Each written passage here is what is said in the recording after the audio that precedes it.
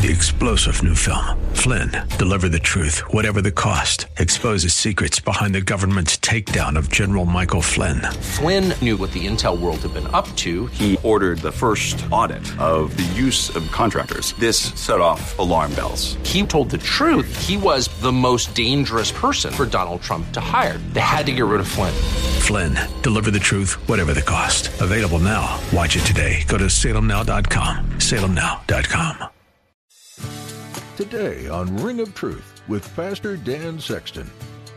If you, and I hope you do, I know you do, if you want to be a strong believer, if you want to live a victorious Christian life, the Word of God must abide in you. It must live in you. There's no shortcut to a victorious life.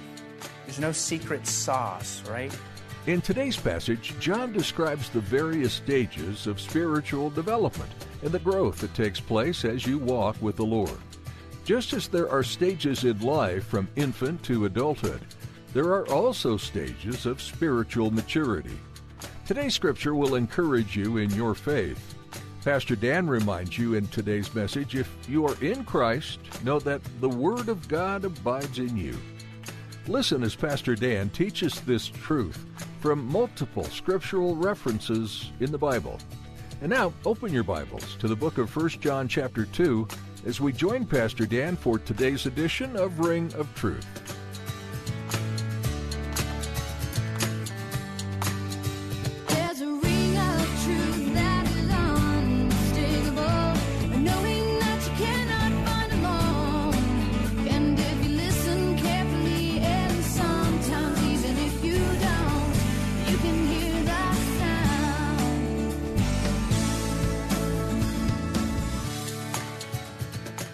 We left off in verse 12, where it says, I write to you, little children, because your sins are forgiven you for his name's sake. I write to you, fathers, because you've known him who is from the beginning. I write to you, young men, because you have overcome the wicked one. I write to you, little children, because you have known the Father. I have written to you, fathers, because you have known him who is from the beginning. I have written to you, young men, because you are strong, and the word of God abides in you, and you have overcome the wicked one. Do not love the world or the things in the world. If anyone loves the world, the love of the Father is not in him.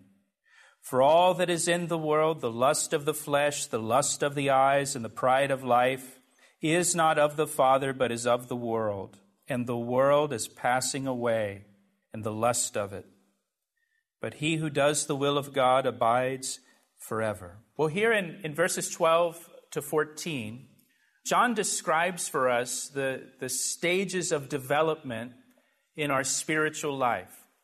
Just as we have stages of development in our physical body, there are stages of development in our spiritual life as well. He tells us that these stages of our spiritual development are that of a little child or little children, and then young men or young women, and then mature fathers. And he describes for us the characteristics of each of these three stages of development. And as we study through these verses, one question you could ask yourself is where do I fit? Or at what stage of development am I? Am I a child in the faith? Am I a young man or young woman in the faith? Am I a mature father in the faith? And so he begins here with the first stage, and that is the little children. Verses 12 and 13, he addresses the little children in both verses here. Now, before we talk about little children, we need to talk about how you become a child, first of all. You don't just become a child of God just by showing up or joining a church or anything like that. You have to be born into the family of God. Just like physically you have to be born into a family, you have to be born into the family of God to become a child of God. what Jesus called being born again. Jesus said, unless a person is born again, they will not even see the kingdom of God. And so you must be born again to be part of the family of God. How is someone born again? By putting their faith and trust in Jesus Christ and his death on the cross for their sins. And so once a person does that and they're born again, they become a child of God. And John tells us here in verses 12 and 13, he tells us two things that characterize the children of God, little children. He says, first of all, in verse 12, they realize that their sins are forgiven. I write to you, little children, because your sins are forgiven you for his name's sake. So someone who is a child in the faith, someone who is a baby Christian, someone who is a new believer, they may not know the names of the four Gospels. And they may not be able to tell you the difference between an apostle and an epistle. That was a joke. Boom, boom. I'll be here every Sunday at 10 o'clock. So they may not know much, but what they do know is that their sins are forgiven through Jesus Christ. A little child, a new believer, they may not be able to tell you much, but they can tell you this, that Jesus Christ died for me on the cross and I'm forgiven. And I'm set free through him. You know, I'm reminded of the story in John chapter 9. It's a great story. It's kind of a comical story about this man who was born blind, and he is at the temple in Jerusalem begging. That's not the comical part of it, but Jesus comes up to this man, and Jesus doesn't introduce himself to the man. He comes up to this blind man, and he doesn't say, hey, I'm Jesus. Maybe you've heard of me. I've healed other blind people. I can help you. I can heal you of your blindness. No, instead, as you read the text in John chapter 9, Jesus walks up to the man, he spits on the ground, he makes some mud, and doesn't say anything to him, and he takes the mud and just starts smearing it into the guy's eyes without saying anything at all to him. Can you imagine this blind man who's just sitting there, and somebody walks up and just starts putting mud in his eyes? What does he think? What's going on? And then Jesus says to the blind man, go to the pool of Siloam and wash your eyes. And so now this blind man, who's probably up on the steps leading up to the temple, now he's got to find his way down to the pool of Siloam and wash his eyes. And if you know the story, when he does, he's healed of his blindness.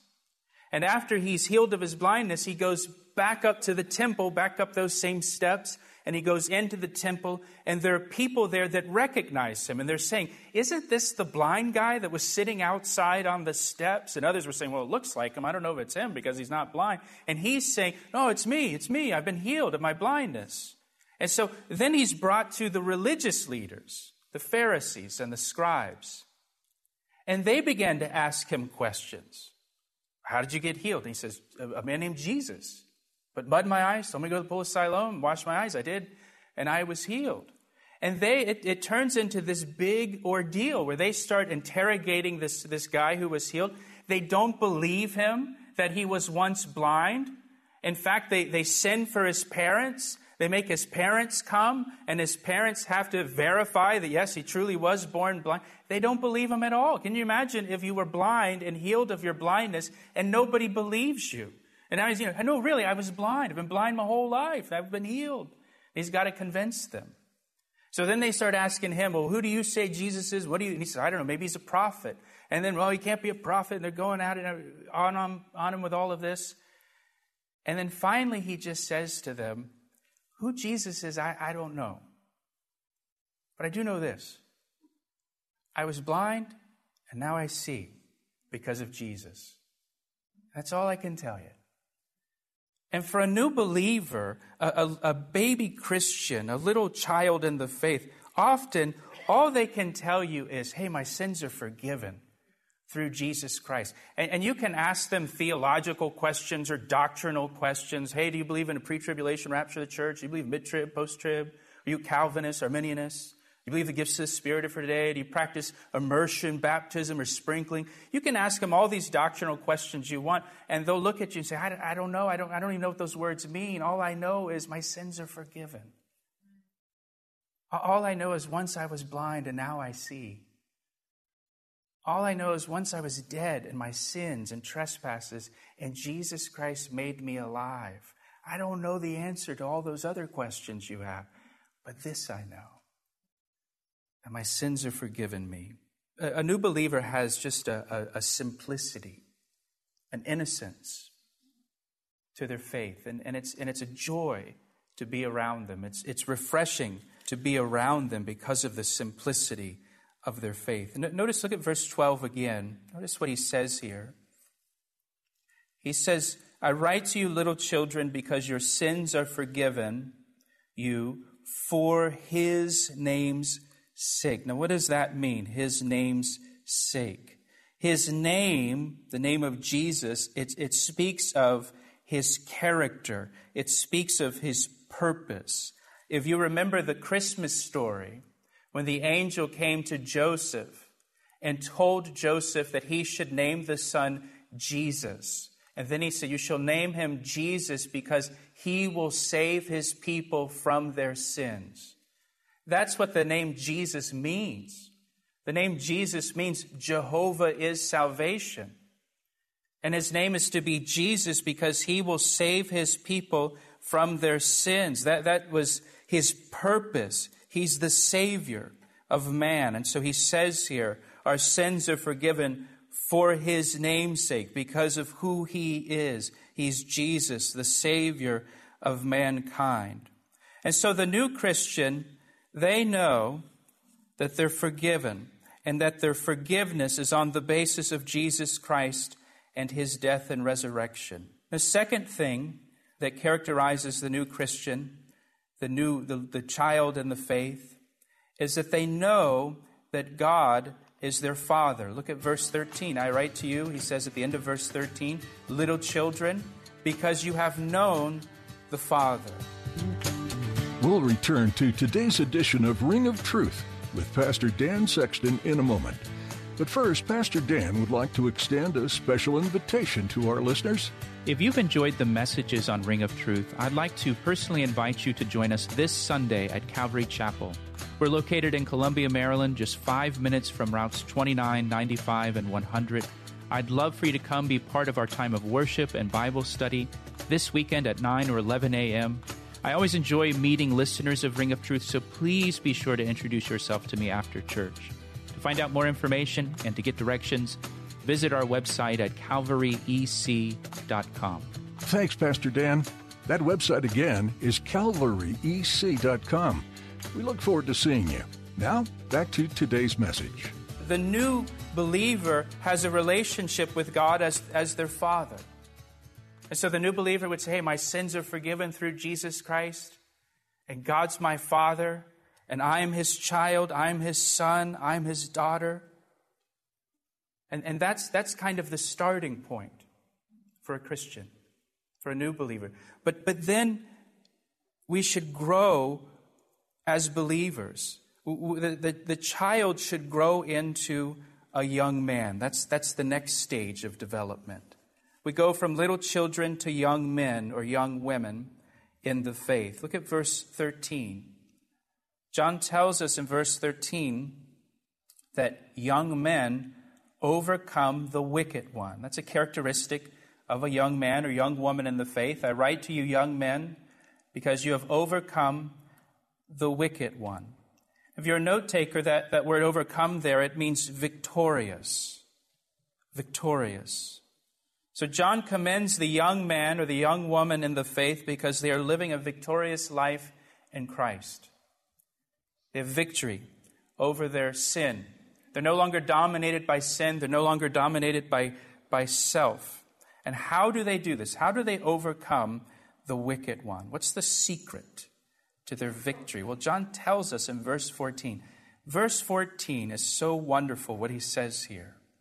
So insightful. He says in verse 14, I have written to you, young men, because you are strong, and the word of God abides in you, and you have overcome the wicked one. Now, I call this the victory sandwich. And the reason I call that is because you have on one side or one slice of bread, you have you are strong. And then on the other side, you have overcome the wicked one. And right there in the middle, kind of the meat of the sandwich, is the word of God abides in you. And that's the key. That's the secret. This is the reason that the young men, the young women in the faith, this is what makes them strong. This is what gives them victory, because the word of God is abiding in them. The word of God is living in them. The word of God is not departing from them. Now, John's not talking about here having just a general knowledge of the Bible. He's not talking about knowing just some of the Bible stories. He's saying the word of God abides in you. It dwells in you. It's at home in you. Now give me your attention for just a second. If you, and I hope you do, I know you do, if you want to be a strong believer, if you want to live a victorious Christian life, the word of God must abide in you. It must live in you. There's no shortcut to a victorious life. There's no secret sauce, right, to it. You know, if you were to ask Super Bowl champion Tom Brady, well, hang on. If you were to ask Michael Phelps, forgot who I was talking to for a second there. I'll save that for like a message up in New England or something like that. But you know, if you were to ask Michael Phelps, you know, what makes you such a great athlete? How is it that you are an Olympic champion? Michael Phelps will not say to you, well, it just kind of happened. You know, I took some swim lessons when I was a kid and had some practices, and then I won 23 gold medals. It doesn't work that way. Michael Phelps is going to say, I won because I was in the water every day, 365 days a year. I was in the water, and I was putting in the time, and I was putting in the effort and the training, and that's what made me a winner. There's no shortcut. There's no shortcut to victory. There is a direct correlation between victory in your Christian life and your time in the Word of God. There is a direct correlation between victory in the Christian life and your time in the Word of God. You know, someone has said a Bible that is falling apart is usually owned by someone who's not falling apart. And that's true. I want to show you a couple verses here. If you turn with me to Psalm 1 in your Bible. Psalm 1 says in verse 1, blessed is the man, or that word blessed could also be happy. Happy is the man who walks not in the counsel of the ungodly, nor stands in the path of sinners, nor sits in the seat of the scornful, but his delight, what delights him, is in the law of the Lord. And in his law he meditates day and night. He shall be like a tree planted by the rivers of water that bring forth its fruit in season, whose leaf also shall not wither, and whatever he does shall prosper. The blessed man, the happy man, delights in the law of the Lord. In his law he meditates day and night. He's in the Word of God constantly, continually, meditating on it, chewing on it. That word meditating, as I've mentioned before, that word meditating, it has the idea of a cow chewing its cud. You know, a cow will chew on its cud throughout the day and kind of swallow it down and then bring it back up and chew on it some more. Swallow it down, bring it back up and chew on it some more. That's such, you know, you'll never forget that. That's what the word meditate means. When it talks, it's not, you know, meditating on the scriptures biblically. It's not some kind of Eastern mysticism meditation kind of thing. It's chewing on the word, thinking on the word, considering the word day and night throughout the day. Turn with me to Deuteronomy chapter 6, verse 6. Here the Lord speaking says, "And these words which I command you today shall be in your heart." Hide the word in your heart. "You shall teach them diligently to your children." Look at what he says here. "You shall talk of them when you sit in your house, when you walk by the way, when you lie down, when you rise up." You're talking about the word of God continually, no matter what you're doing. You're meditating on the word day and night. It's constant. It's continual in your home. "You shall bind them as a sign on your hands." The idea there is everything that you put your hands to, all of your work, the word of God is applied to it. "And they shall be as frontlets between your eyes." Everything that's on your mind should be filtered through the word of God. "You shall write them on the doorposts of your house and on your gates." When somebody comes into your house, your home is filled with the word of God. This is the key to victory. This is the key to being a strong Christian. It's just being in the word of God constantly. Go to Joshua chapter 1.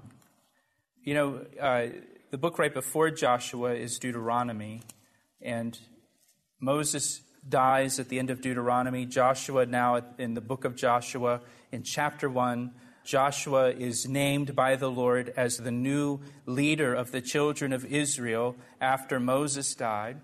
And it's funny, as you read chapter 1 of Joshua, 3 times in this chapter, God says to Joshua, "Be strong and courageous." 3 times in one conversation. "Be strong and courageous, Joshua. Be strong and courageous. Be strong and courageous." And then the people say to Joshua, "Be strong and courageous, Joshua." You kind of get the sense that when Joshua was tapped to be the new leader, that he looked pretty scared at the task because everybody's saying to him, "Don't be afraid. Just be courageous. You'll be okay." And I want you to see here what the Lord says to Joshua. He says in verse 8 of chapter 1, "The book of the law shall not depart from your mouth." Joshua, you're the new leader of the children of Israel. Be strong and courageous. "The book of the law shall not depart from your mouth, but you shall meditate in it day and night, that you may observe to do according to all that is written in it. For then you will make your way prosperous, and then you will have good success." If you meditate in the word day and night, Joshua, you'll succeed as a leader. You'll prosper in what God has called you to. He asked me how I know, and I say it rings truer than the finest crystal. That's all we have time for today on Ring of Truth. Thanks for joining Pastor Dan as he continued his verse-by-verse, chapter-by-chapter study of the book of 1 John. If you'd like a copy of today's message, you'll be able to find it on our website, calvaryec.com. You can also subscribe to our podcast on iTunes so you never miss an edition of this program. Every time we post something new, you'll be notified. We'd love to hear from you, too, and learn how Ring of Truth has impacted your life. Please take some time soon to give us a call at 410-491-4592. Please let us know how we can be praying for you, too. And if God's doing something wonderful, we'd love to rejoice with you. That number again to reach us is 410-491-4592. Do you live in the Baltimore, Washington area? If so, you're invited to join us here at Calvary Chapel this Sunday at 9 or 11 a.m. for a time of worship and Bible study. Calvary Chapel is located in Columbia, Maryland, only minutes from Route 95, Route 29, or Route 100. Find out more at our website. One more time, that's calvaryec.com. With that, our time with you has come to an end. Tune in next time to learn more from the book of 1 John with Pastor Dan, right here on Ring of Truth.